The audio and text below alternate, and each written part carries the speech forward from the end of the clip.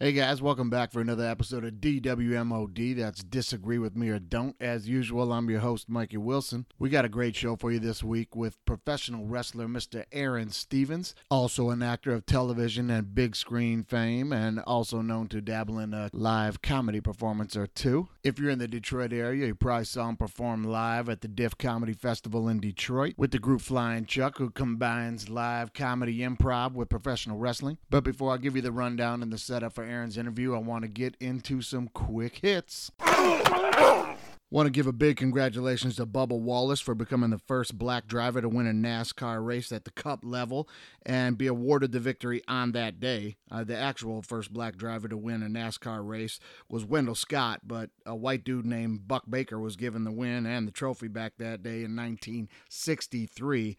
And, NASCAR finally presented Scott's family with this trophy and recognized his victory only a few months ago. Now, I'm sure we're all familiar with the roots and the history of NASCAR, and not a very multicultural base there within that sport and fan base. But finally awarding Scott's family with that trophy shows that progress within the sport is still on the move, following the ban of the Confederate flag that used to fly regularly all over every raceway on the whole circuit. And it was only a couple of years ago they finally banned that flag on t-shirts, flying the flag, bumper stickers. Anybody that wanted to be on the infield or enter the race, you were not going to be displaying the Confederate flag, which is a big move for that sport. And Bubba Wallace was single-handedly at the forefront of that whole movement. I mean, we all remember the noose incident. We all remember the noose that was hanging in his assigned garage at the Talladega Speedway. We all remember how people rallied to the defense of the noose, saying ridiculous things like, "That noose has been there for years. It didn't get there this week just for his race. We tie all the handles like that, like nooses." A point to which intelligent people didn't even bother to argue back against because they were making our point for us. Thank you. So I guess it was only fitting that Bubba should win his first race at Talladega Speedway. I mean, you couldn't write that up any more poetic. So congrats to Bubba. He's bringing a lot of great change in a sport that desperately needs it. He's doing it in a positive way, and there's a ton of fans that really are responding positively to him. He's got Richard Petty in his corner. The whole thing is great, and quite frankly, one of the most difficult things I would imagine to try and accomplish in professional sports, to bring that movement to that crowd. So congrats to Bubba. Our next big congratulations goes out to Tom Brady for becoming the NFL's all-time leading passer. He now holds every all-time leading record ever. He also becomes only the fourth quarterback to beat every single NFL team, joining Peyton Manning, Drew Brees, and my personal favorite, Brett Favre. So congrats to TB12. He's hunting down another ring at 44 years old, and it's just going to be fun to watch. Congratulations, man. This next one, I just got to bring it up again because it drives me crazy every single week in the NFL, and that's the PI. The pass interference stuff, the offensive pass interference, the defensive pass interference. It's got to stop. They got to do something to fix this thing, man. Like I stated before on the show, you've got a problem with your rule when your rule becomes a part of someone's offensive playbook. When they come out in the huddle and the play is get a PI. I mean, it's become a part of offensive strategy. The rule's so bad, these guys know when we're desperate and we're in a spot where we got to get a chunk of yards here or we're dead in the water, they'll just run somebody down the sideline into double coverage, chuck a jump ball over there, and chuck it in a way where it's not going to get intercepted. It's way out of the way, and hopefully we'll get a PI and we'll pick up the first down. You got a problem when that's part of somebody's offensive strategy. This has got to be fixed. It's ridiculous. This week in the Browns game, that offensive pass interference call was brutal. We got to do something to fix this, NFL. Get it together. And the last thing I'm going to bang the drum of change for, and I'm going to do this every damn time I come on the show, is the targeting calls in college football games. It's ridiculous, man. Come on. You got to change this rule. Kids are being ejected from the game, and then they can't play in the next game for colliding helmets, or if your forearm hits a guy in the shoulder and neck. It's ridiculous, man. If you're watching college football, you know what I'm talking about. This rule needs to change. okay? And it's a simple change. Get rid of the ejections unless it's an egregious helmet-to-helmet targeting call, and those are easy to see. Those are easy to tell the difference on. These kids keep getting ejected for playing fast and tackling hard, and the ball carrier is running and changing direction as he's being hit. I mean, I'm fine with throwing a 15-yard penalty on it, but quit ejecting the kids for that. A lot of times it's something that can't be avoided, man. It's a fast game built in with collisions. And we've discussed it before on the show. The ones that drive me right out of my mind and make me want to jump out of my chair and pull my hair out is when the defensive player is ejected from the game, when the offensive player is running and diving for a first down or diving for the end zone. He's completely launched himself forward with the football, and the defensive player does the same thing, and they come out and tell us the defensive player launched himself helmet first. The offensive player launched himself helmet first. And as I've stated before on this show, that should be a no call. When two players both leave their feet and dive into an unoccupied area of the field and collide, that has to be looked at as inadvertent contact. If it's inadvertent contact, you can't blame either player. It just seems so simple to figure out, man. Just get it together. And that's it for Quick Hits this week, and now we want to move into a new segment, real quick segment we like to call Knock It Off, all right? This segment is directed right at you, sports media, sports talk. This is directed right at you. I am tired of turning on my radio or my television and watching you just make shit up. I mean, we're taking a page right out of the political book now. We're just making shit up to talk about, making shit up so that it's controversial. We just want to make everything up because that gives us a hot take, and then we have something to talk about, and it's disgusting. Because it always just comes from a place of being negative and tearing shit down. Or simply just making something up so you appear to be the reporter that broke the story. There is no story. You made it up. For instance, like we discussed last week, Major League Baseball's witch hunt on the pitchers and the sticky tack, and them coming forward and saying that's the reason that baseball's ratings are down and hitting is down and nobody wants to watch their games because they're boring because these pitchers are just cheating and no one can hit. And they don't want to tell you the truth that it's because they've overvalued the home run and analytics over the last 20 years, and a new generation of hitter has been raised to come up through the ranks to do nothing but swing for trajectory, uppercut swings, strike out, or hit a home run, because that's where the money's at. And now we've got a whole generation of guys who just can't hit. But we're going to have a 9-second trial on the mound on national TV and point the finger at the pitchers. It's ridiculous, and nobody's buying it. And the sad part is you got ESPN and guys who I really respect like Buster Olney and everybody on there running with this story. Why? Because that network's got a Major League Baseball contract, so they're on board with the message. And these guys just toe the line, and they line up, and they talk spin rates, and they talk how it's all these pitchers and this sticky tack, and I'm like, all right, knock it off. Knock it off. This next one had me all fired up. I'm listening to Sports Talk in the morning radio show, and this is after week 1 of the NFL, and they were talking about Lamar Jackson and John Harbaugh going for it on 4th and 1 in their game against the Chiefs to try and hold the ball at the end of the game so Patrick Mahomes wouldn't get it back and win the game.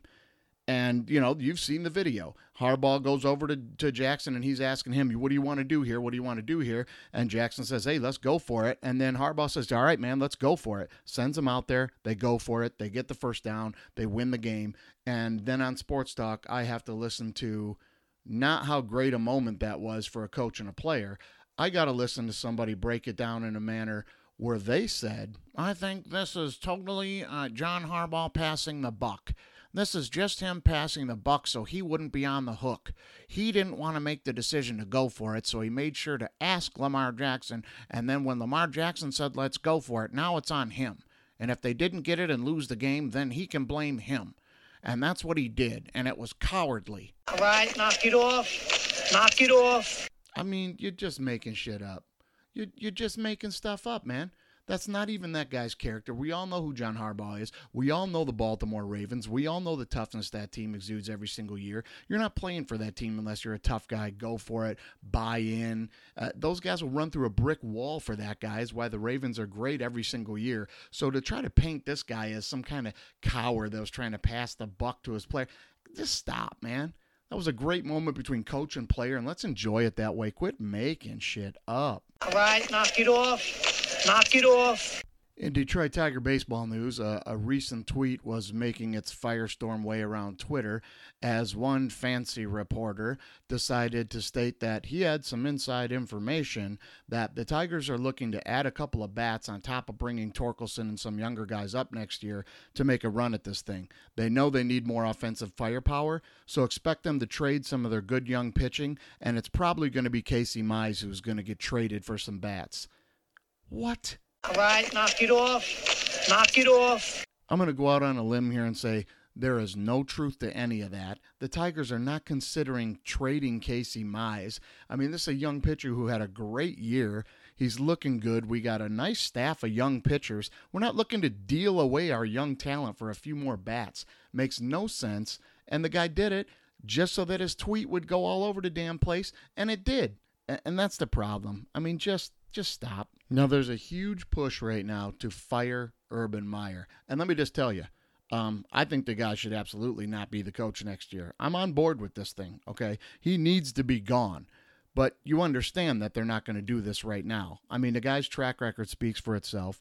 We all knew of the rumors of the illness in Florida and why you had to leave for health issues and all that. It's now pretty hard to doubt the rumors that it had to do with him, you know, running around with co-eds down there and stuff. Now, we'll never know if that's true or not, but this recent video tends to show he's, still doing things like that. And then he takes the podium and completely hands us a bunch of garbage as to what that was, visiting the grandkids and having dinner. Come on, man.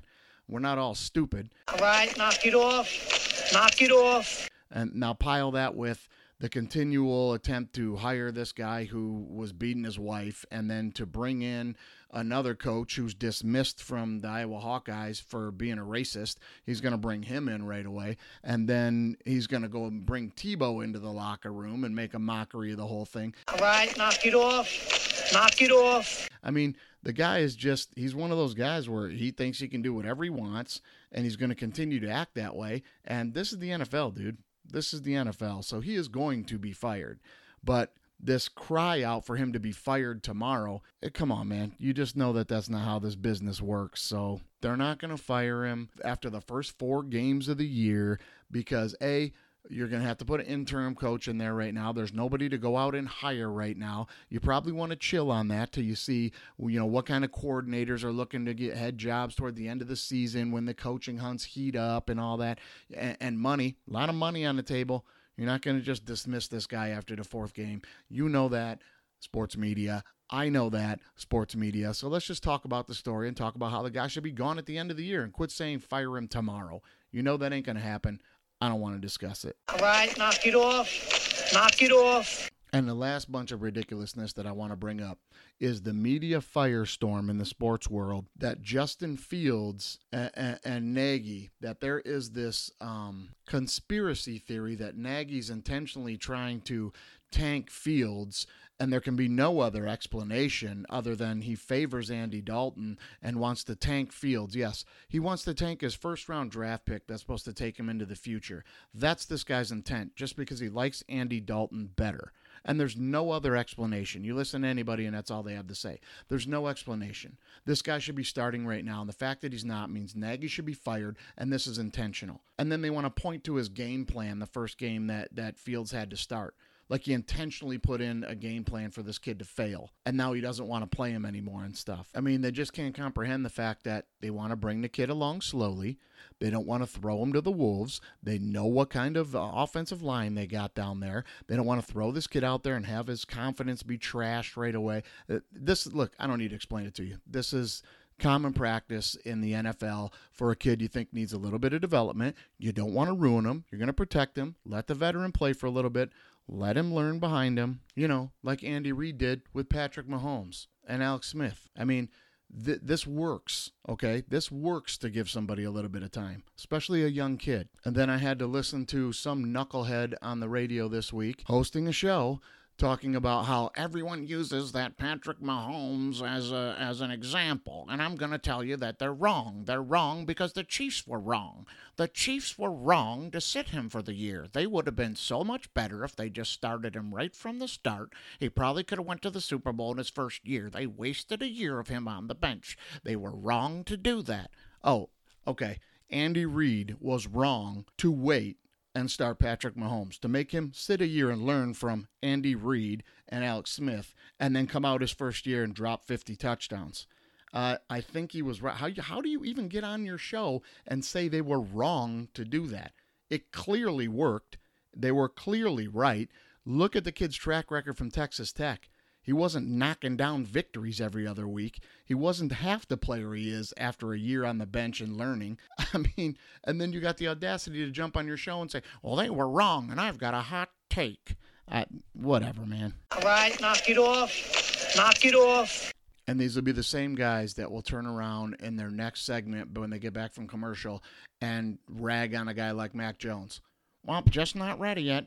Putting him in there and look at, oh, God, he's terrible. They thought he was so good, and look at him. He's no good. 4 games. Kid's played pretty solid. He's not bad. I mean, you just got thrown into taking over for Tom Brady up in New England. And after 4 games, the media wants to trash this kid and drag him through the mud. And then you wonder why coaches go, you know what, maybe we bring him along slow and don't throw him out there right away because we don't want his confidence ruined. I mean, you just can't make up your mind. It's the biggest problem in sports talk radio nowadays, hands down, is to intentionally take the viewpoint of opposition just to take the viewpoint of opposition, even when you know it's dead wrong. All right, knock it off. Knock it off. Guys, it's okay to just say, yeah, you know what? I think you're right about that. So you can disagree with me or don't on that, but I'm going to tell you this. All right, knock it off. Knock it off. All right, moving into something a little more upbeat and on a positive note. If you've been playing the 3-team teasers that Andy St. Clair's been giving us, you've been making some money. He went 2 for 2 again this week, both of them. If you played the ones he suggested to you, you took home some cash. All right, I put one out the last 3 weeks in a row. I'm 2 for 3. If you're looking at mine, you might have made a little cash. I'm sorry I led you astray this week, but I had a 2-week streak alive, and then, hey, you can't win them all. So keep paying attention. Keep following the Twitter. Andy's going to keep giving you a 3-team teaser, 2 3-team teasers every week. That's easy money, guys. It's easy money. Check out the Twitter. Get his picks. Lay your bet. Now, we've been running our contest every week. You give me a 16 parlay on the Twitter. First person to hit the 16 parlay is going to get an authentic throwback LA Rams Matt Stafford jersey. Now, if you've been following the Twitter, nobody's been even close. A 16 parlay is pretty hard to hit, guys. So we're going to turn this thing down. Okay, we're going 4-team parlay. Tweet the show with your 4-team parlay, and if you hit it, I'm going to send you an authentic Matt Stafford jersey. I'm not talking about no screen-printed jersey here. I'm talking about one of the ones you pay like $200 for at the store, man. Hit us up, 4-team parlay. Get that jersey. We're hooking you guys up, man. We are hooking you up. Okay, guys, it's time to take a quick break and make sure that you got yourself some Better Made chips. If you don't have your Better Made chips, you're not ready for the game. And if you don't have Fagos for yourself and the wife and the kids for the game, then you're just not ready. Because everybody knows Fago and Better Made chips. It's the only way to enjoy sports on the weekend. You got to have your salty snack, and you got to have yourself a cold Fago. And if you want something a little bit more, a little more high octane for the adults there, then you need to get yourself a big tall can of the official beer of the DWMOD podcast. That's Old English 800, guys. Get yourself an OE. Mix it with a splash of orange juice. Get yourself a Brass Monkey and start early. I mean, the football games out here in L.A., man, they're starting at like 9, 10 in the morning. People like to have their mimosas. I like to have my Brass Monkeys with my Old English. Get on it. Give it a try. Trust me on that one. Now, real quick on an NFL note, I got to admit when I was wrong, and it looks like I was dead wrong about the Chargers. I mean, you heard my logic on the last show. I just usually a team that has trouble finishing games and only wins 4 games the year before. I understand rookie quarterback and all that, but you normally don't make that turn to finishing those games and winning those games so quickly. You don't, usually it slowly progresses. Like this year, you'll win a few more and you get up around 8 or 9, and next year you turn the corner and being the, leader of your division. And it looks like they've done it a lot quicker. I stand corrected. Herbert is the real deal. I always thought he was. I just thought this year would be an 8-win season. They just wouldn't turn the corner that quickly. They have, and the Chargers look like one of the teams to beat in the AFC. And I'm also going to have to eat a little crow on the Dallas Cowboys. I said it. I was out on the Cowboys. I thought it was a bunch of media hype. Dak Prescott looks for real. That defense that I thought, okay, so you drafted some guys. They nailed some drafts on some guys. That defense looks legit. And I'm going to eat the crow on the Cowboys, and I'm going to eat it to the tune of saying, I'm pretty sure they're going to be the number one seed in the NFC. It's not that I think that they're that much better than every other team in the NFC. It's just that they're really good, and their division really sucks. I mean, if you look at the schedule moving forward for them, I think the Dallas Cowboys are going to be the number one seed in the NFC. And I don't know. I got to eat the crow on that, man. Got to eat the crow on that. Now, this is normally the part where I say we got a lot to get to this week, so let's get to it. But we already got to it. I already gave you all that. So let's get to my man Aaron Stevens from NWA. And if you're not a wrestling fan, you probably think I'm talking about old school hip hop. I'm not. If you are a wrestling fan, you know exactly what I'm talking about. I'm talking about the NWA. I'm talking about one of the oldest wrestling monikers out there. I'm talking about the heavyweight championship belt with the most notoriety in the history of wrestling. No belt in the history of wrestling has carried the weight that this thing has carried. I mean, you got former champs like Killer Kowalski, Bruno Sammartino, Harley Race, Jack Briscoe, Terry Funk, Dusty Rhodes, Ric Flair, Ricky Steamboat, Sting, AJ Styles, Kurt Angle. I mean, it goes on. And Abraham Lincoln at one point or another held what is considered to be a version of this belt. I mean, that's how far back this thing goes. And this is back, we'll get into it during the podcast with Aaron, so I don't want to jump it on there. But if you don't know wrestling, used to be territories everywhere, and this was the one. This was the championship belt. And over the years, this has proved to be the one wrestling promotion that the WWE just could not get their hands on, buy it out. I mean, if you go on the WWE Network, which is now on Peacock and all that, and you can peel through all the old wrestling tapes from like Mid-South Wrestling, like they bought up all the old territories tapes and everything. They couldn't get their hands on this one. Hadn't been sold, okay? This thing has been going. And recently, to keep it alive, a guy named Billy Corgan bought it. Now, I know you know who Billy Corgan is. Billy Corgan's the lead singer from Smashing Pumpkins. Yeah, this thing is crazy, right? He's a huge wrestling fan, been involved in wrestling his whole life, and he bought the NWA. And he has put it back on. It's on YouTube, and this thing is awesome. You jump on YouTube and you search episodes of NWA Power RRR, and I'm telling you, you are not going to be let down. This thing will take you back to your youth. They're doing this thing old school style, from the promos to the wrestling matches. I mean, when you're watching it, it will be instantly recognizable to you, and you will love it. It's great. Now, you may recognize Aaron Stevens by his former wrestling moniker of Damien Sandow when he was with the WWE. Now, you remember Damien Sandow. He played that long-robed scholar and intellect that just totally got over, and it was great. He had a great run in WWE. I'm sure if you Google him and see the picture, you're going to remember immediately who he was. He won Money in the Bank, and I'm sure you remember he had a hilariously fun run as the Miz's stunt double, Damien Mizdow. I mean, that thing was hilariously fun, that whole run. And top it off, they won the tag team belts together. That thing was fun. And they rightfully want to slam me for that whole thing. And for a time there, when he left WWE, he was just really kind of burned out on the business, really kind of burned out on wrestling. And this new run in the NWA has really revitalized him within the business for sure. And I mean personally for himself, like he is happy doing it again. And once you get to watching it, you're going to see he had a great run recently. And if you were watching, you know what I'm talking about. He was the apprentice to the Question Mark, the late great Joseph Hudson, who passed tragically in June. And, right when they were really getting over, and, it was just tragic and really, really sad. But Aaron kept it moving and took it to the national championship belt, which he hilariously coined as the third degree national championship. If you were watching and following that, it was great. And they recently did a big tribute to Joseph Hudson, real heartfelt. And then Aaron Stevens made a run at taking the belt in his honor. Took on the 1,000-day champ, Nick Aldis. He had held the belt for 1,000 days, and these two had an epic match in honor of Joseph Hudson at a pay-per-view. And I'm not going to tell you what the result of that was because I want you to jump online and check it out. It's a great match. But I first met Aaron, and I got to know Aaron doing the Flying Chuck comedy shows at Second City Hollywood. He's just a great dude, really approachable, regular guy, man. Came to the Detroit Improv Festival with us, headlined the show out there in Detroit. If you caught him there and you got to talk to him afterwards, you know what I'm talking about. Just a real salt-of-the-earth guy, man. And, so here you go. Enjoy. Here's me and Aaron Stevens chopping it up. So let's get to it. Yeah. Yes, I'm Mikey Wilson, and this is DWMOD. You.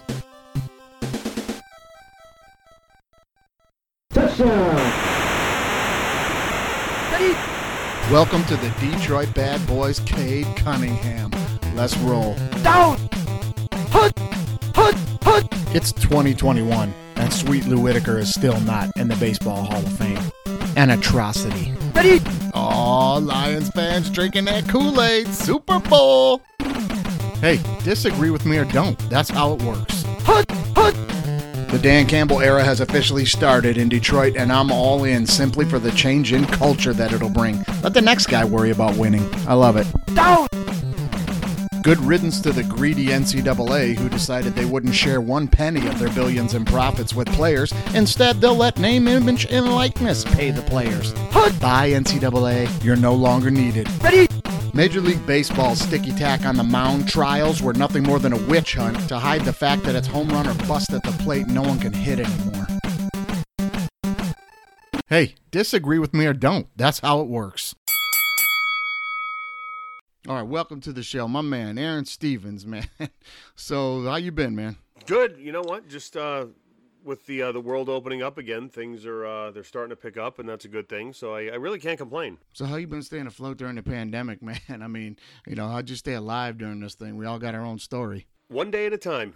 That's the key, man. It's like with anything else, especially in the entertainment business. How I think we're used to things being fickle at best, to where you never know what can happen, and like ups and downs, and you're literally one phone call away from your dream job or no job, and that and that can come at any time. So I kind of have a theory that people in the entertainment business just kind of dealt with the pandemic better than people that were more like steady 9 to 5 and used to that consistency, because just 100%.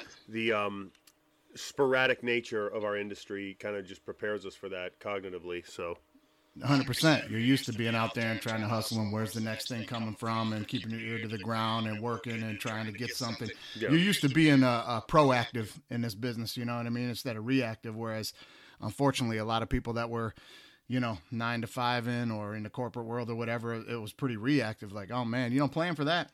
Yeah. You know what I mean? Yeah, exactly.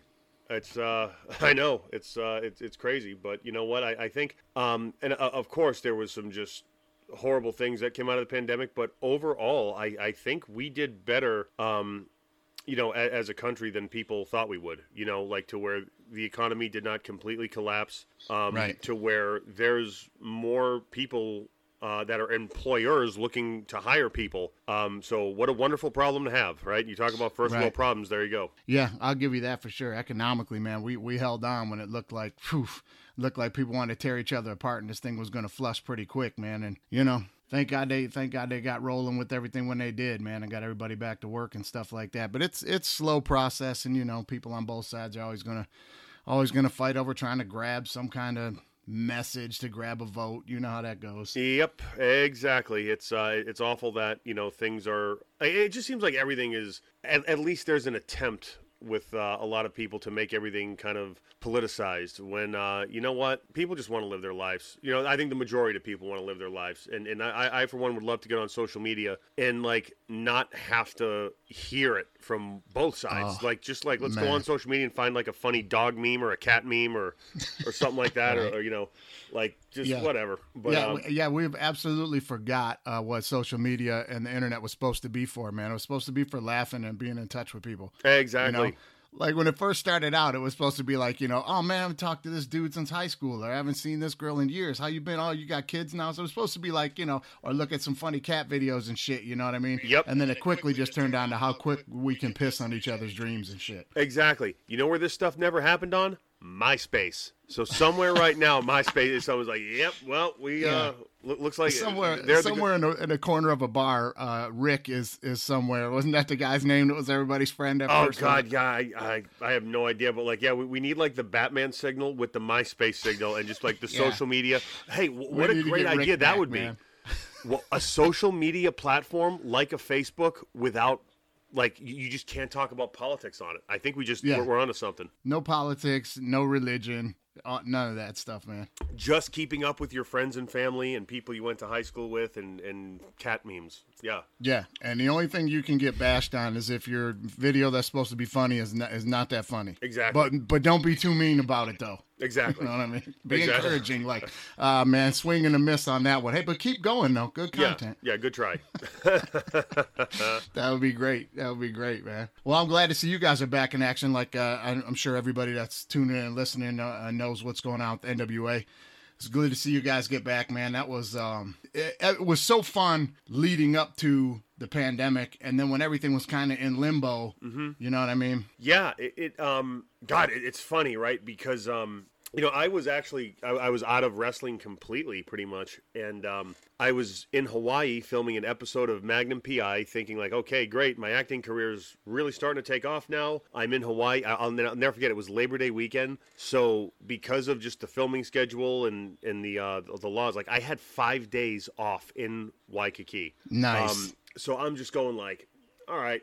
Yeah, this is cool. Now, I mean, Waikiki, you could kind of, it's like America. I mean, there was a P.F. Chang's across the street, but it was still nice. Right. And now this is all on Magnum PI dime, right? They're putting up 5 days. Yeah, not costing beautiful. me a dime. I mean, life is awesome. Beautiful. And Billy Corgan calls me. He's like, "Oh yeah, hey, bought the NWA. You know? Yeah, I know. Yeah, yeah, we're gonna do some tapings. You should come back." No, I don't think so. You got a ticket. So I'm like, oh, all right. So I went, and man, when I walked in and I saw the studio, I just went, oh God, okay. Because I instantly like got the vibe of what it was and was like, yeah, oh, you're doing it like this. It's great, man. Yeah, it's great. I mean, for any of you guys that haven't been watched this or haven't been exposed to it, if you grew up on the old school wrestling, like this is what everybody's been looking for. You know what I mean? It is absolutely fun. It's fun as hell to watch, man. Yeah, it's great. And it's funny. And this isn't to knock anyone because there's again amazing athletes today and everything, but like we are all like men and women. Like we're the majority of us are over 6'2" and 230 pounds. 230 pounds is like the average size. I mean, we are just like we're wrestling the way it was in the 80s and 90s, and even before that. Like we are that old school, just hard hitting smash mouth. Talk a bunch of smack and then go fight it out wrestling.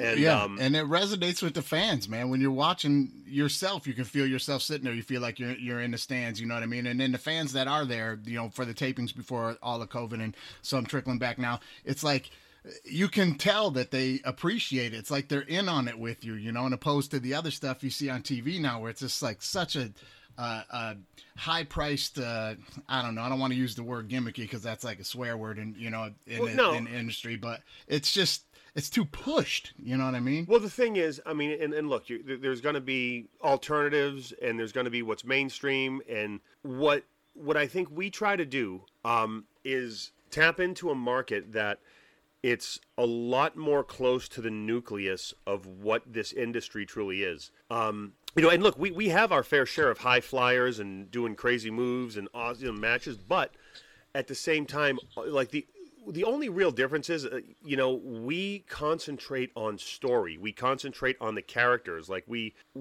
have that promo desk where, when you get interviewed, who are you? What are you about? What are you going to say?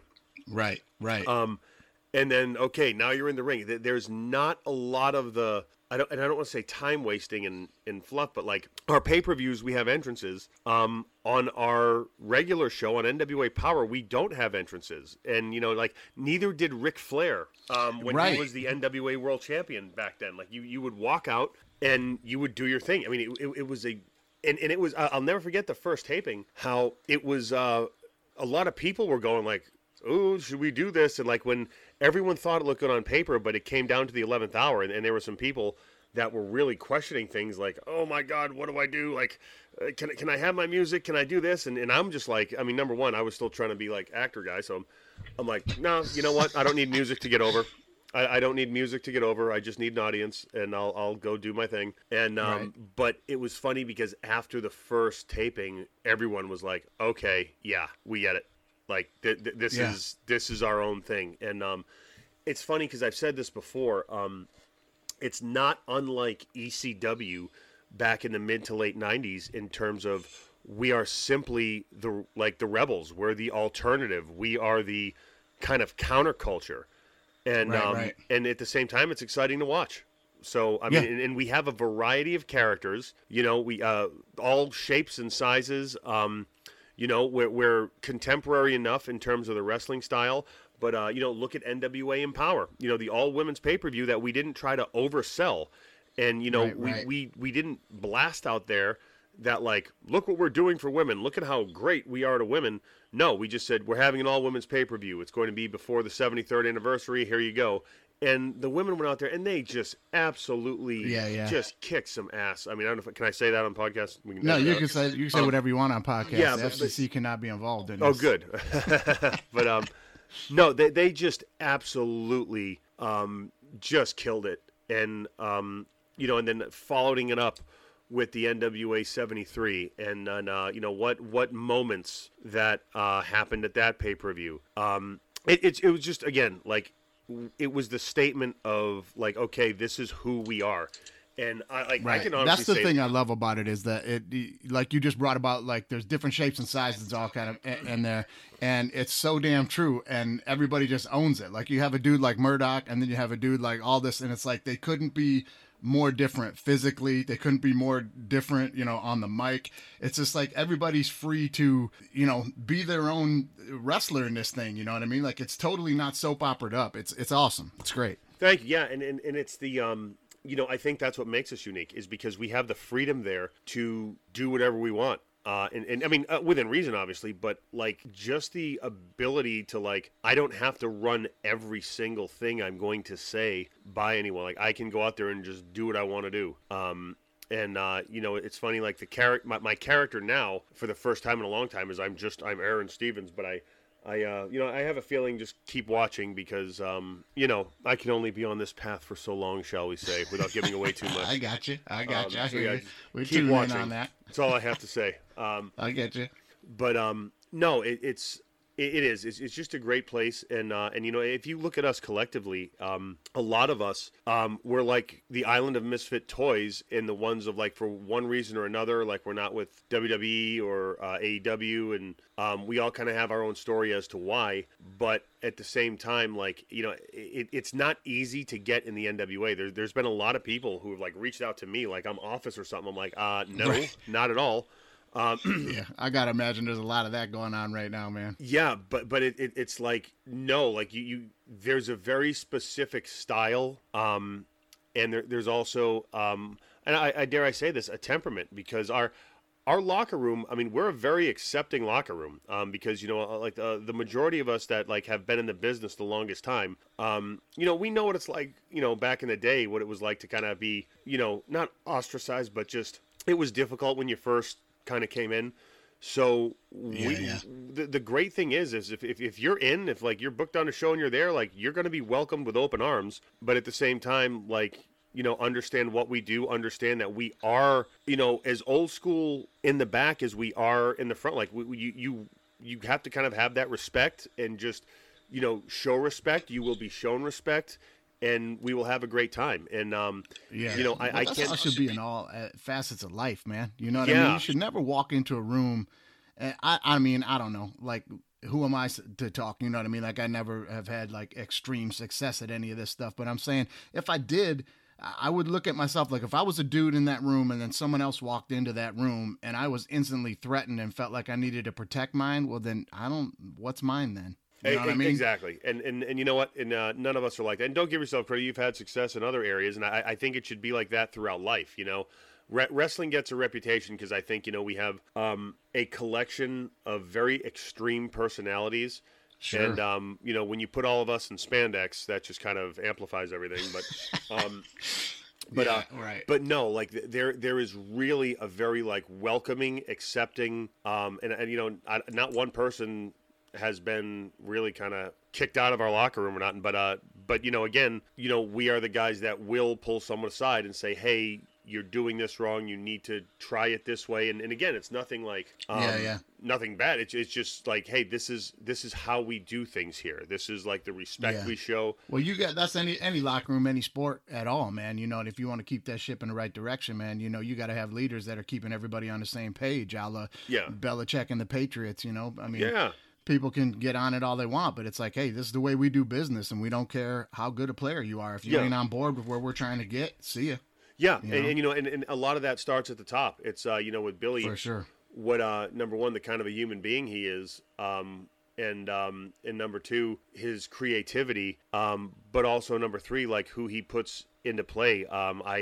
I tell you what, I really do not have enough positive, wonderful things to say about Pat Keeney, who Simon Diamond in ECW, but Pat is the head of talent relations. And I tell you what, man, I've worked for a lot of people. I've worked under a lot of people. Pat has been by far in that position of head of talent relations. He has been the best to deal with. You know, he just makes everyone comfortable. You know what I mean? Yeah. Like there's really, to my knowledge, never been an issue or a discrepancy, and he just has that calm, cool demeanor about him, genuinely loves the business, cares for the product, and genuinely cares about the talent. Like, he wants the talent to succeed. Like, he's not there getting a check or whatever. I mean, he loves this. And I think that is the biggest thing, like, with all of us. And you know, and sometimes, like, we can have different opinions on how something should be presented or whatever, but it's like, at the end of the day, the weird thing about the NWA is, like, everyone has this thing of, like, all right, whatever's good for the company, let's do it, because it's the first company I've ever been in where there is just an unspoken rule, and this goes for, like, Billy too, like, where those three letters come first, like the heritage, the lineage is bigger than all of us, so, like. And it's thing. Weird. It's really like weird. The lineage that was one thing I wanted to bring up was, like, I don't know how many people are really familiar with, like, obviously wrestling fans are familiar with the lineage there, right? But, like, not, you know, like, probably half of my audience has some wrestling knowledge and half doesn't. Other than, like, you know, 80s and 90s WWF and Saturday Night Main Event and stuff that. Yeah. So they would be unaware. Like, when you're talking Ric Flair and stuff, they're going, wait a minute, what? And I'm like, yeah, if you don't, like, NWA is, like, all the big dogs forever, like, came through this thing. Yeah, I mean, I know Flair's and he's got a bit of bad press right now, but you know, that's not taking away from his legacy in the ring. Personally, that's not like a reflection, because again, I'm not going to comment one way or another. I just don't know the man well enough. Right. But we're just talking about his wrestling, who he is in the wrestling world before. Yeah, like Dusty Rhodes. You know, Dusty Rhodes, Harley Race. I mean, my God, like, we're talking about history. I mean, Abraham Lincoln held a regional version of the NWA title as a wrestler. Like, that's a shoot. That's that's the truth. And it's like, people don't understand it. Like, this was it before wrestling became it. Like, this was it. These guys jumped this thing off, you know? And it blew my mind that, like, this, I still can't comprehend it. I try to scour for the information, but this video library, when, like, Vince McMahon and WWE was, like, just consuming up every wrestling video library there was out there from the territories. And for those that don't know what we're talking about, like, wrestling used to be very territorial. You wrestled in certain territories, and all the big stars, like in the 80s, started getting grabbed up to New York, and that's where WWF kind of popped off.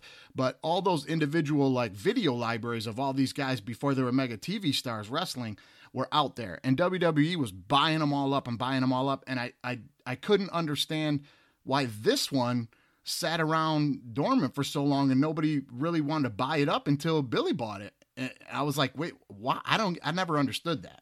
It's it's like you know, they say, oh, the wrestling gods have spoken, but it's weird. It's you know, again, I was out of this completely. Like, I had no desire to ever wrestle again, because I felt that the business I grew up loving was dead. And, sure, you know, what made me successful in WWE was when I would take those chances and go out there and do my own thing. And, Vince was always cool with it, but like, the writers, they didn't like that because they were, just out of college and a bunch of little snobs trying to save their job. Right. And that doesn't go for all of them. There were a couple amazing writers. Tony Gannon was great. Mike Notarelli was absolutely amazing. Mike Notarelli is responsible for the New Day. He fought for the New Day when everyone was like, no, no, no, no.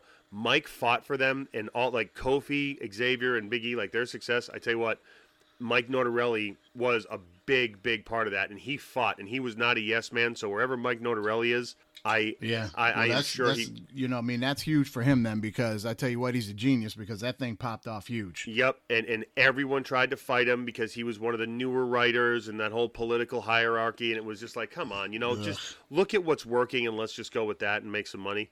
But, look, unfortunately, the corporate world's not like that, and you just got to deal with it, right? Like, good, bad, and different. It is what it is. Move on. But, no, it's like the NWA.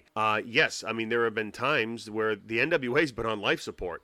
Right. It really has, all but gone away. But the thing is, the history of that title, you can trace it from all the way back, like the Pat O'Connors and whoever held it before Pat O'Connor. Right? The name slips me, but, that is that's the oldest title in the country, if not the world, I believe. And at that time was like the biggest. That was the one. Before what as WWF in the 80s took off on TV and all that. Like before that, even territorially, like the NWA championship was like the championship. Yeah, when you were the NWA champion, like you were the champion, and then they had like the regional. You had like the Southeastern Championship, like the Northwestern and like the Mid-South Champion.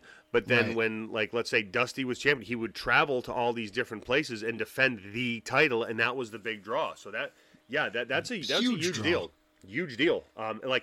And it's funny because that belt, it just has this, and I've always been a fan. Yeah, belts are just props, whatever. Like, I'll go out there and do my thing, but like, that is the one belt because, and I have no problem saying this, WWE's belts look like crap.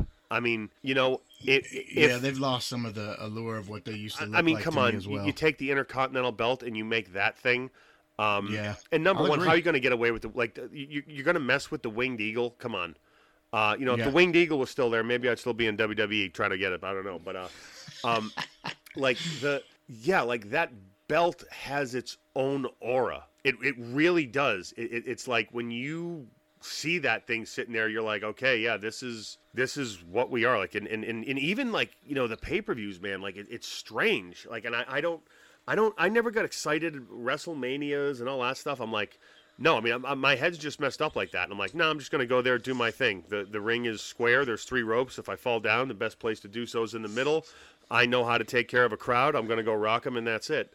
But like, even in like the pay-per-view, when when you walk down the aisle and you see those 3 letters, and it's just like it's a different feel, and I cannot describe it. Like when we were at the Chase, which is that's been described as the Madison Square Garden of the Midwest, because all of like every great has come through wrestling at the Chase, and of course it's a much smaller venue than the Garden, but which is sometimes a lot better, man. It's more intimate. It's great, but yeah, I mean, and the Garden's still amazing. Like I'm not gonna like sure shit on any like other thing. No, I mean, working the Garden is the Garden. I mean, it's the world's most famous arena, but from a wrestling standpoint, like, God, like walking down that aisle at the Chase, and you see those 3 letters, and it's like Dusty would always say, you're there and you smell the popcorn, and you feel when you grab the ropes, and you feel how they're just a little bit wet because of the match before you, and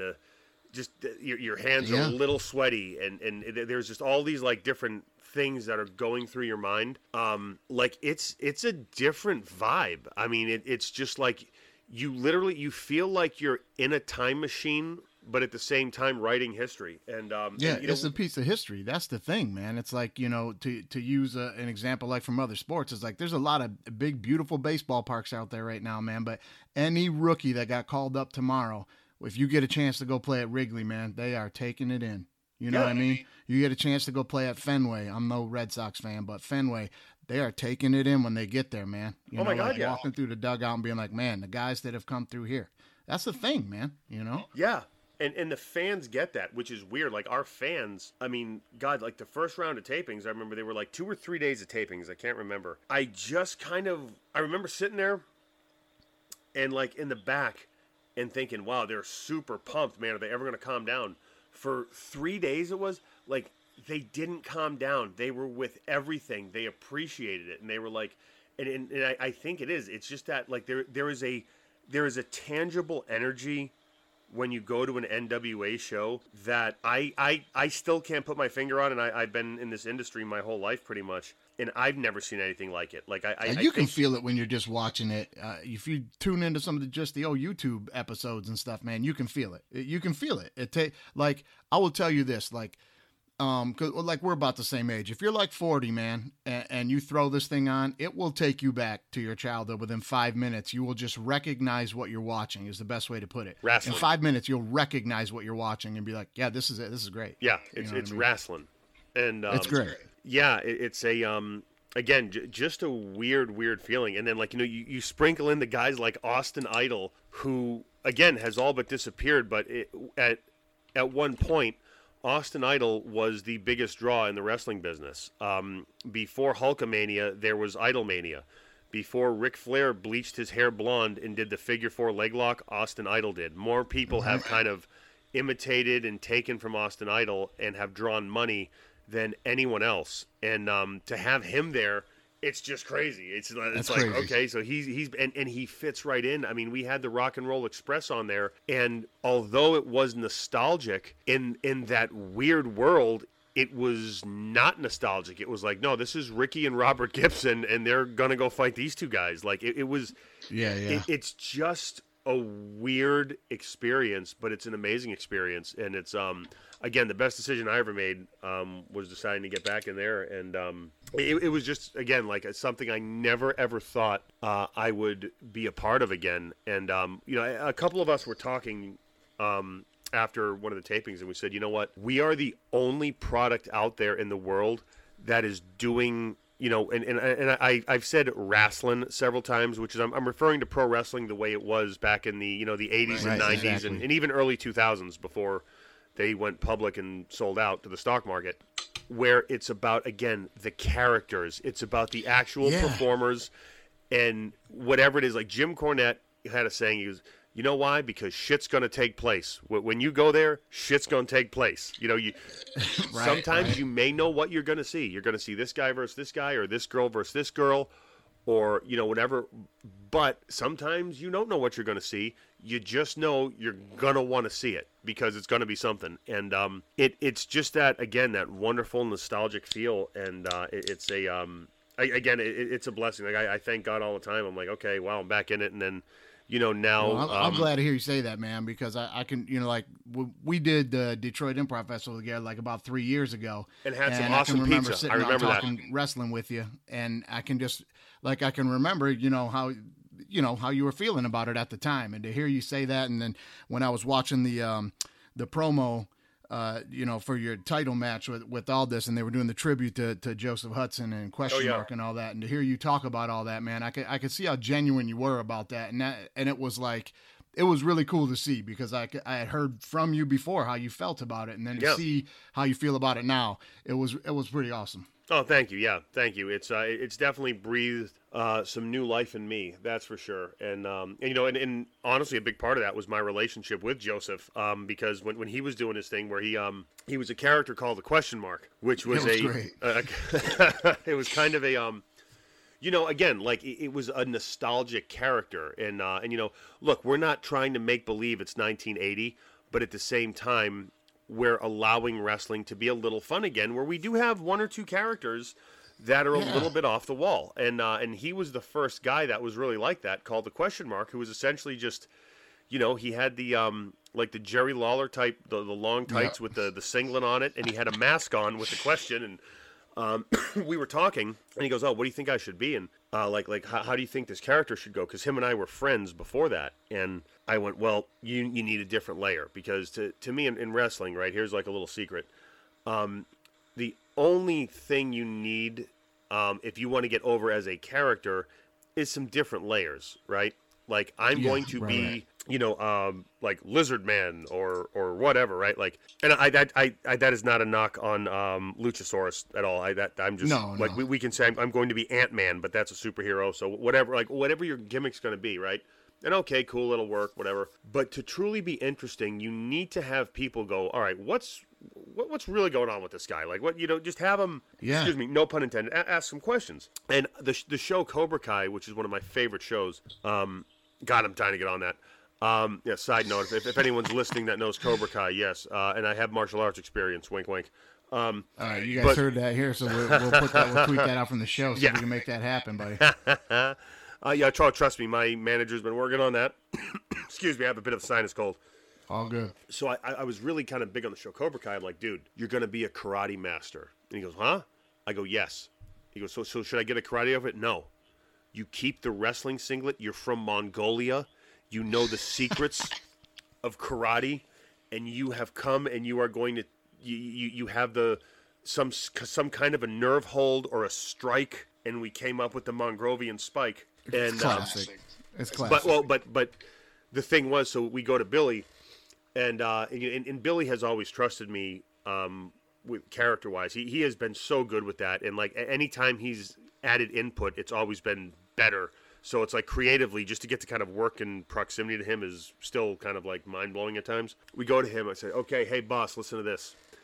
I go, he is a karate expert from Mongolia. And then Billy just gets this look on his face, and he goes, no, he's from Monrovia, his own country.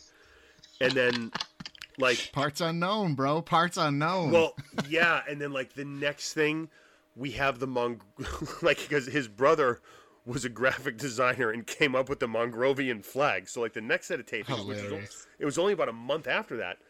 So we now have this giant Mongrovian flag with a question mark and these two birds on it, or a bird and an anteater, and like it's so awesome. And then it became like, okay, we're singing the Mongrovian national anthem, and I suddenly became a 3rd degree black belt in Mongrovian karate in a matter of 6 weeks.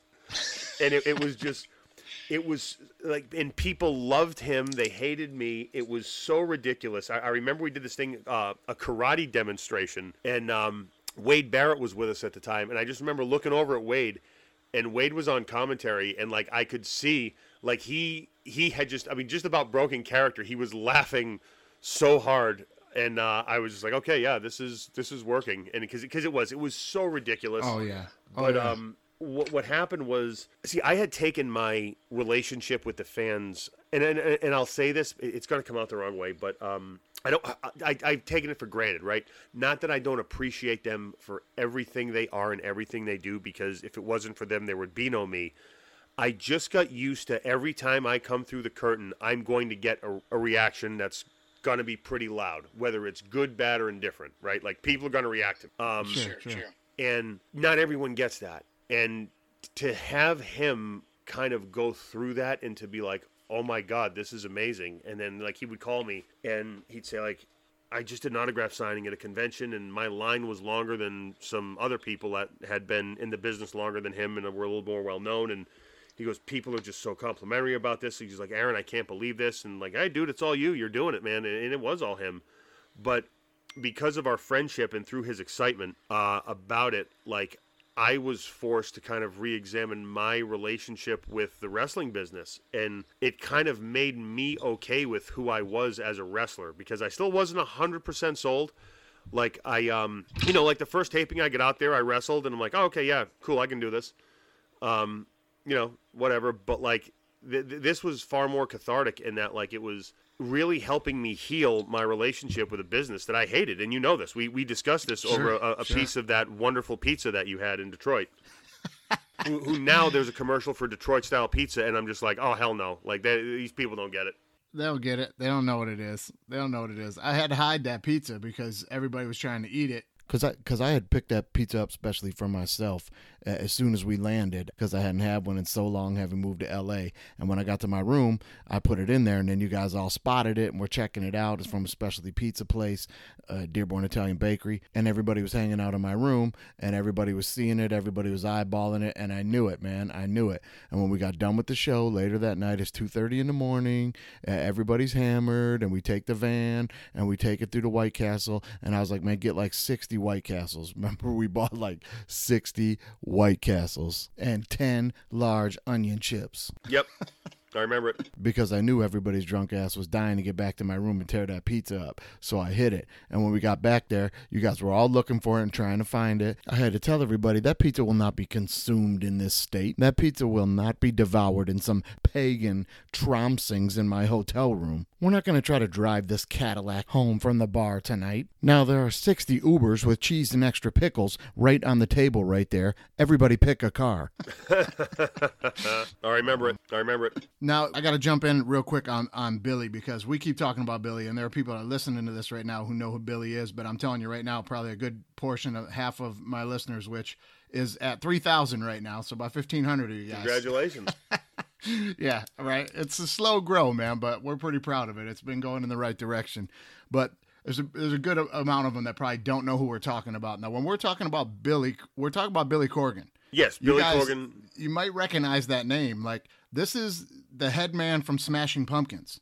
This is like, this is the guy's the lead singer from Smashing Pumpkins. Now, a bunch of people's heads just went, what? And it was crazy to me back like 2017 or whatever, when it was flying around that he was going to buy up the NWA. And I was going, is this the same guy? Like, I can remember we had a show around Second City, the Flying Chuck show. And I remember talking about it with you and Brett, and you guys were just talking about it. And I'm like, you're talking about Billy Corgan, like from Smashing Pumpkins? Like, yeah. I had no idea. And this guy's been big time involved in wrestling for like his whole life. Huge fan. And you know what? As a true fan of the business, combined with his creativity and business savvy, I'll be very interested to see where the NWA is.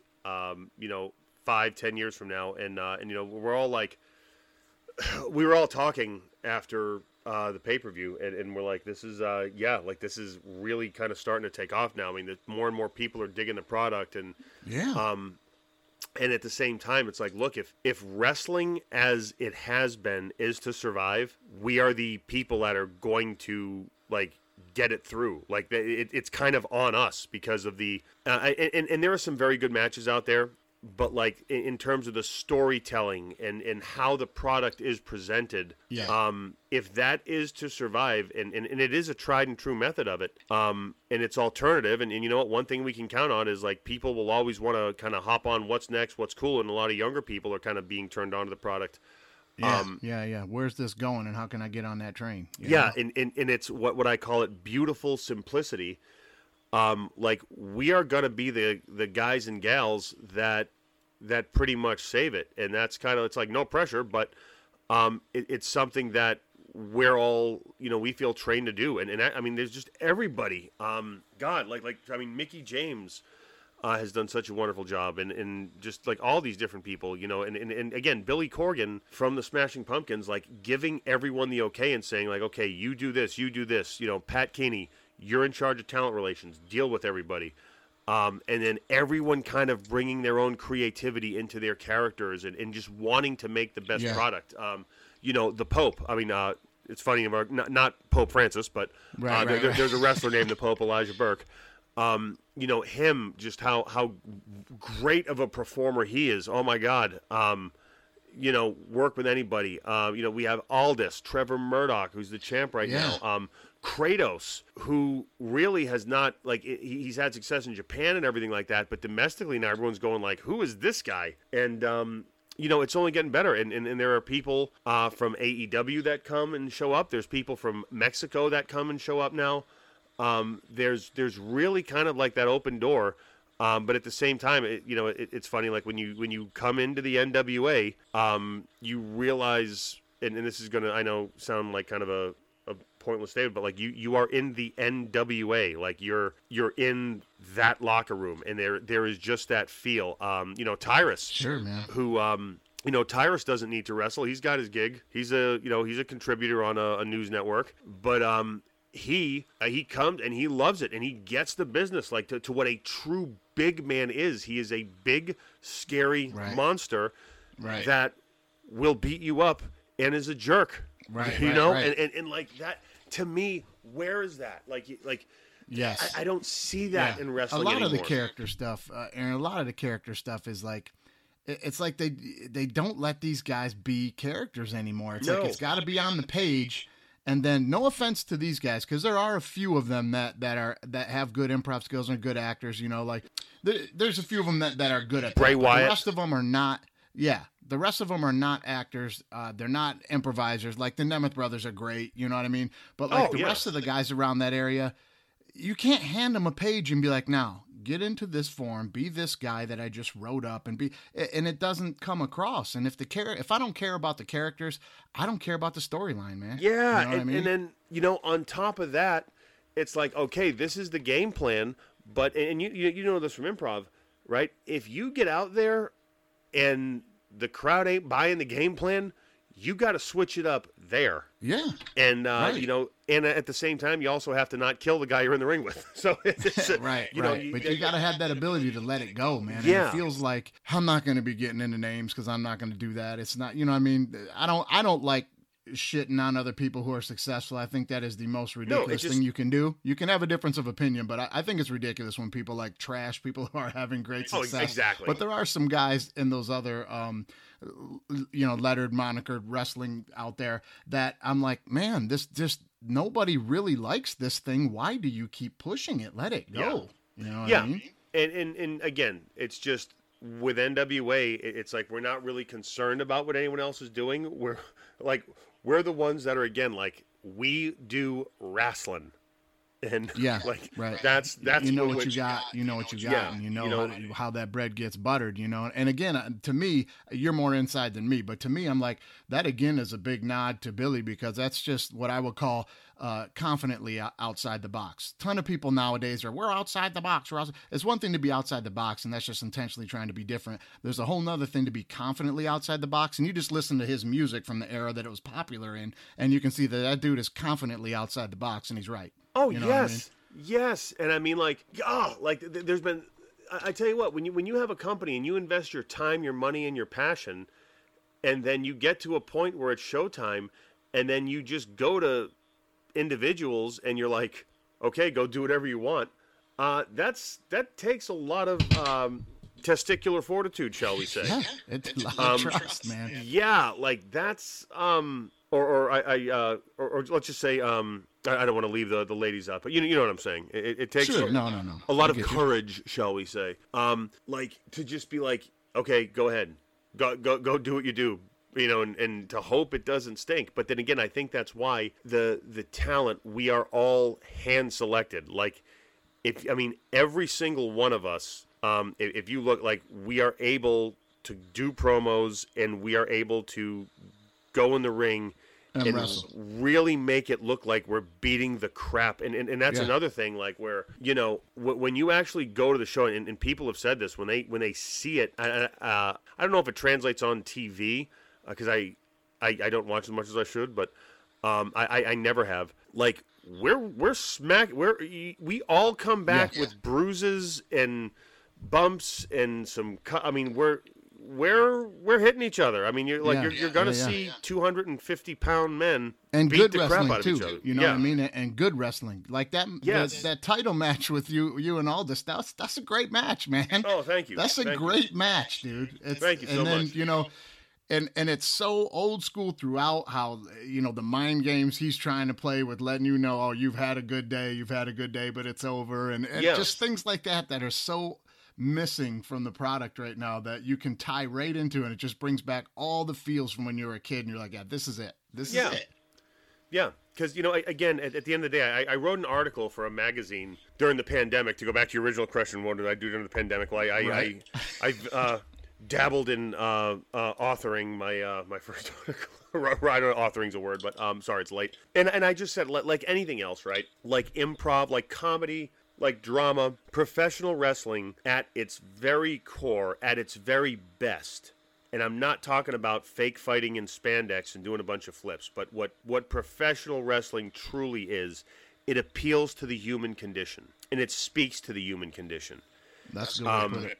And, you know, again, with the world we live in today, to where, like, I equate it, you know, back World War II, or right after World War II, was like the first real kind of research, like, that's when wrestling became super popular, right? People had TVs and everything, but, like, it was a higher stressful time, right? With the whole thing of what was going on in the world politically and everything.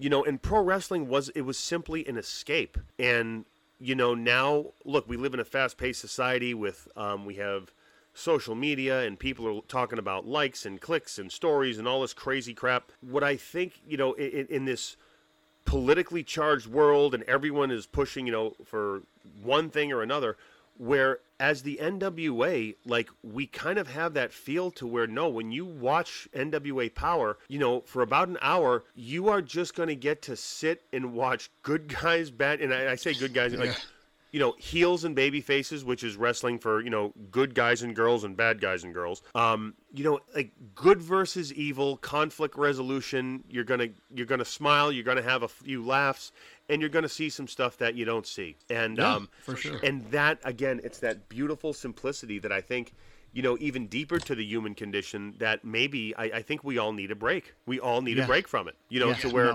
right now more than ever. Yeah, like, not all of us are trying to make a political statement. Like, one of the things I did not think WWE did the best job of was promoting the women's main event of WrestleMania. And I say that because I believe that, look, women wrestlers are wrestlers just like the men, right? Like, they're obviously athletically, there's amazing stuff.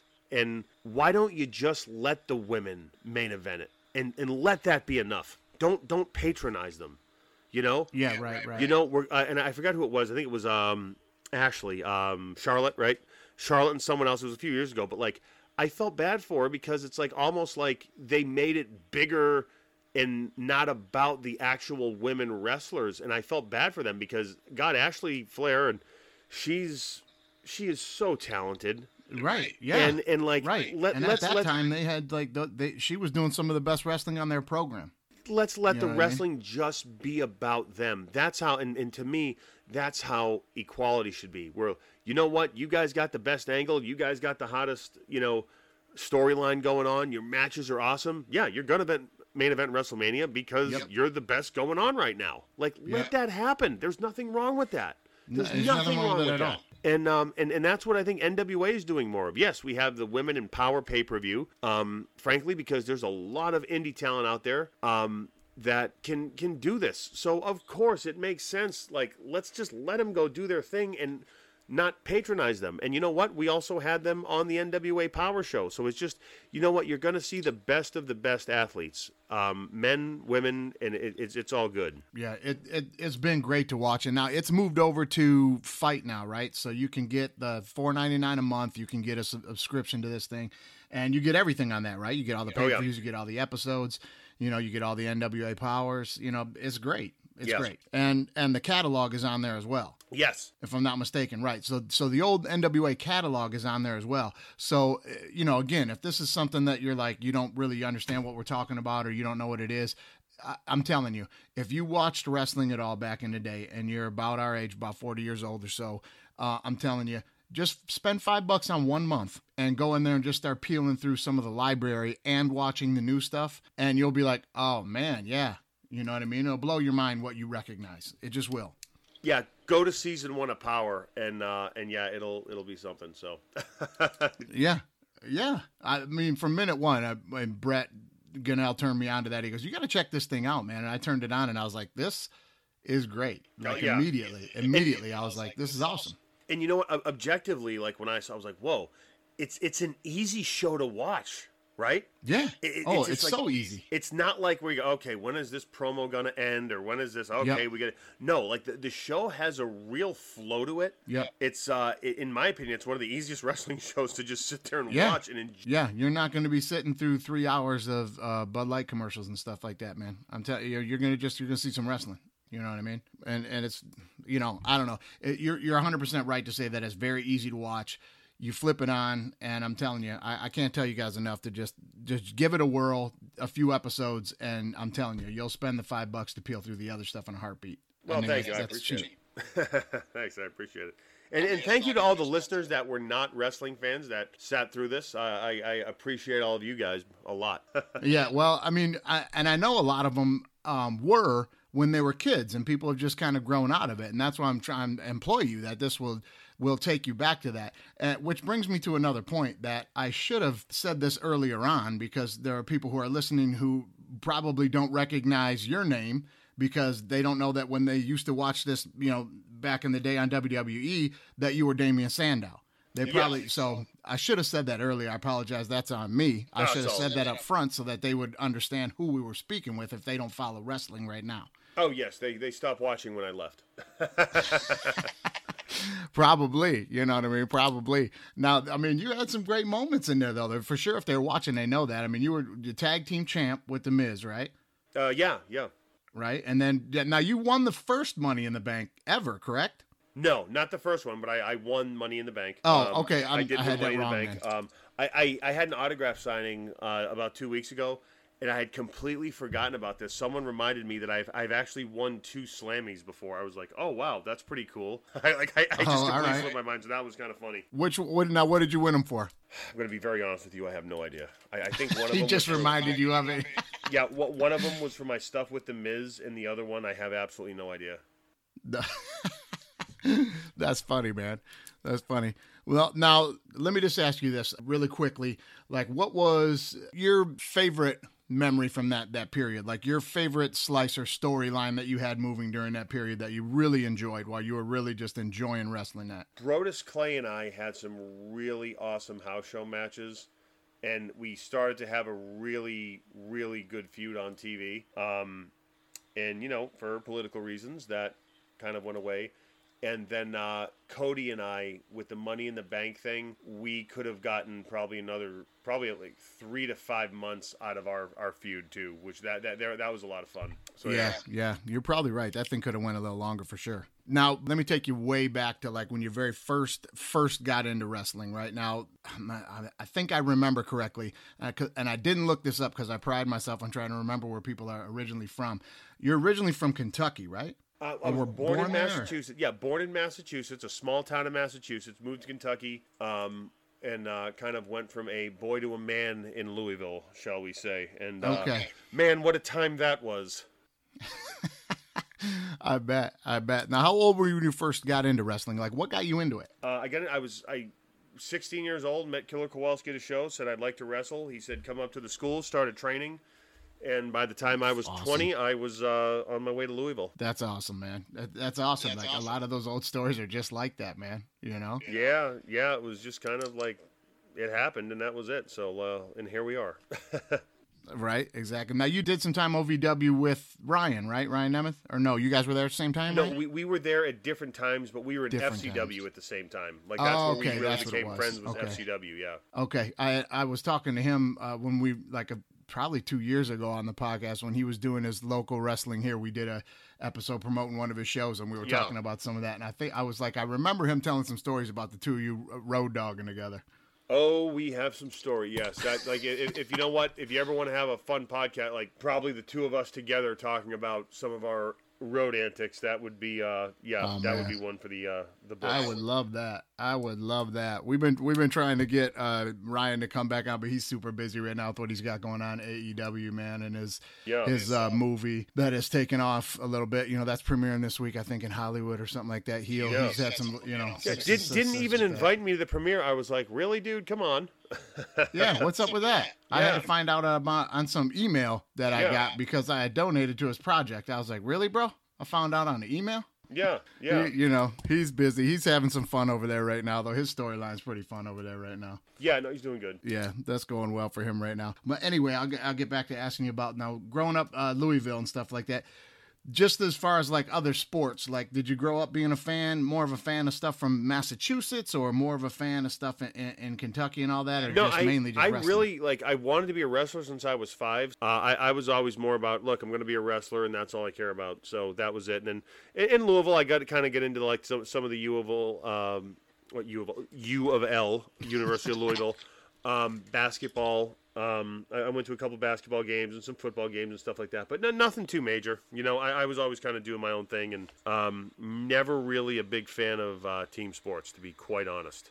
Okay, all right. Well, that's fair enough, man. I was big time into them as a kid. I don't know. Well, Detroit, just from the yeah. time I was little, man. I was big time into what kind of team could I get on and do something to get out of the house and go do something, man. You know. Yeah.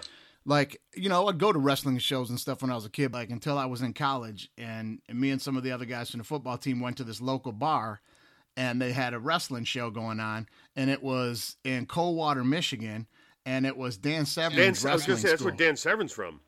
Yeah, it was Severn's wrestling school at the time.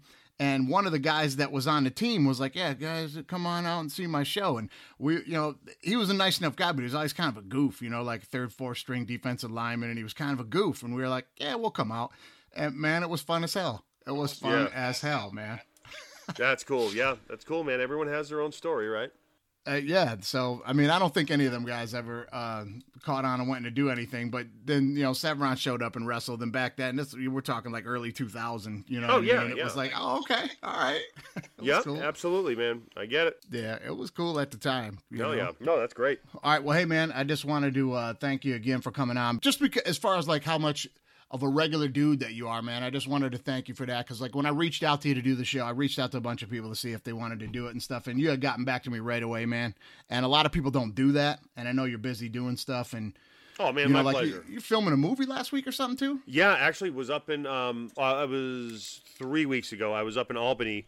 So yeah, like acting's starting to, you know, kind of take off again. Thank God. Yeah, I was up in Albany filming a project with Billy Zane actually, and that was the coolest thing, because, you know, I can equate my acting journey with wrestling, in that when I wrestled Chris Candido for the first time, and Chris Candido was the first guy I wrestled that had a name, that was somebody, that was like a true professional that I had watched on TV before and, you know, been a fan of and things like that. And when I had gotten in the ring and actually wrestled him, you know, the light bulb started to go off a little bit. I'm going like, oh, this is how the pros do it. Oh, okay, this is how, you know, and I just kind of learned that way. And, you know, kind of working with Billy Zane a little bit, like, you know, like the, got to do a couple scenes with him and everything like that. I'm just going cool. I'm going, oh, okay, this is what acting is. Right. I think I'm beginning to understand. And I tell you what, he could not have been cooler in terms of just giving advice and like just career advice and how to do, like, it was just absolutely an amazing experience, because he did not have to be as kind as he was, and he was just a first class human being and just such a talented actor. So that's cool. That's always cool when you run into somebody like that. You know what I mean? Because they don't have to be like that, and a lot of them aren't. You know what I mean?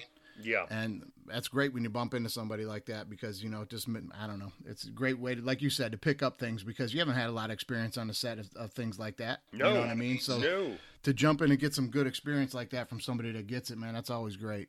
Absolutely. Yeah, absolutely. Now, your podcast now, I wanted to plug your podcast right quick too, because that's, so who's the co-host with you on that show? So April Hunter, who we actually met years ago in wrestling school at Kowalski's, and she has been a pro wrestler. She's a fitness model, an author, just graduated from Full Sail University with a degree in creative writing or screenwriting. So she has a lot going on, and we're actually working on a show, like developing a show together. And you know, during the pandemic, hey, we should start a podcast. Yeah, whatever. But then, like, there was a week went by where like 5 people told me I should, and a bunch of people told her she should. So I'm like, you know what? Fine, I'm going to go buy a stupid computer and let's just start a podcast. And you know, it's so funny. We talk about everything from mental health. Like we did a whole thing. We interviewed Mick Foley last week, and you know, one of our former coworkers had passed away via suicide. So like we did an episode dedicated to mental health and suicide prevention, and then stuff like that's always just it's pretty powerful when you get to kind of touch different bases like that. And then we've also talked about really silly stuff, and then what we try to do is we try to kind of not make it like we were saying before, right? Like I guess we try to be the MySpace of podcasts, right? Where we don't want to talk about like extreme right, extreme left. Right. We try to like do our own research, present some information, and let people think for themselves. And the thing we like to promote on it is civility. We've talked about conspiracy theories. We've had one of the leading Billy Ray Valentine, not the guy from the Eddie Murphy movie, but he has his own podcast. He's a pretty well known conspiracy theorist, and what does he have to say about all this stuff? Just to listen and engage, and sure. And there's a lot of times April and I don't agree on subjects, but it's cool because we get to just talk them out and be like, okay, yeah, that's cool. Now moving on. And it just, I think the world needs more of it. We also do agree on a lot of subjects. Especially people who are like well read. Like if somebody's well read, whether I agree where they're getting their information from or not, then they can hold down an intelligent end of their conversation. I'll sit there and listen to somebody for as long as they want to talk, man. Because whether I agree, disagree, or whatever, I'll be able to walk away from that conversation having learned something. You know what I mean? Yeah. And you know what? Again, it's like human civility, and you've made a friend, not an enemy. So, like, how cool is that? Right. Exactly. Now, you can get your podcast available everywhere, right? Apple. Oh, yeah. We're on YouTube, Patreon, Twitch. It's you can go to Twitter. It's @_the A Show. Or actually, you know what? It's really easy. Go to my Twitter. It's Aaron's Thoughts, ARONS Thoughts. And you can find out all the information on the A Show there. Or actually, more importantly, you can go to my gram, because I guess Instagram's the way to go now. I'm still working on getting that. I have the blue check mark on Twitter. I'm still working on that little stupid one for Instagram. But my Instagram is the Aaron Files, TheAron Files, and you can go find all about the A Show there, and just again, see if you like it. And like I said, my catchphrase on the show is, if you like the show, tell a friend. If you don't, tell an enemy. That's a good one. We didn't even get to our catchphrase on the show this time around, because it's usually when we're getting deep into some sports on some stuff. So I'll have to throw you one on wrestling, because the show is DWMOD, so it's disagree with me or don't. So I'll throw this one at you. When I was a kid, my favorite wrestler that I watched on TV was George Animal Steel, because I just thought he was hilarious, and I thought that him not getting a chance to hold the belt for at least a minute was horrible. So you can disagree with me or don't on that. He ate the ring. He would literally. I loved it. How cool is that? And you know what? Did you know this? He was a school teacher in real life. In Michigan. Yes. Yeah, so he would go teach school, and then, in the summers, he would go wrestle. But, I mean, that's just how crazy is that? He would coach the football team and teach school, and then he would go wrestle in the summers, Yeah, and he was a lunatic. He'd go eat the ring and do all that crazy stuff. I mean, that's the best.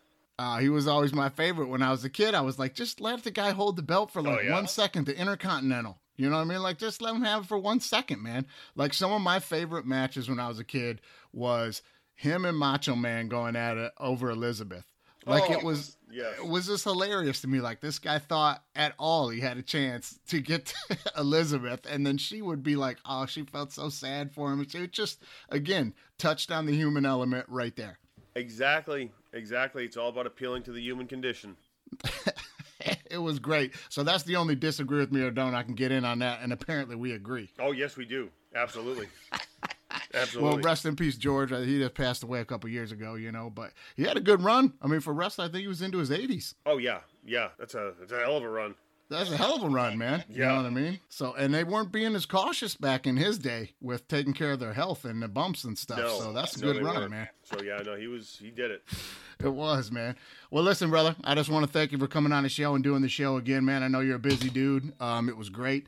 Want to make sure everybody's getting, I'm going to post out your Twitter and your Instagram and stuff right from our website so people can get to that and watch the show, check your stuff out. No doubt about it. I'm sure if they IMDb you, we'll see what's up with that movie with Billy Zane when that's coming out. Yes. Should be next year. Okay, that'll be great. And well, listen, man, we'll have to do this again. I'll see if we can get with Ryan, and maybe we'll do a threesome talking about some old road stories. Oh, we could do some road stories. That'll be a good one. Well, that'd be great, brother. All right, well, you have a good one, man. Be safe, and let's keep watching that NWA. Keep it rolling. NWA Power's great, man, and we'll see you next time. Hey, right on. Thank you. All right, brother.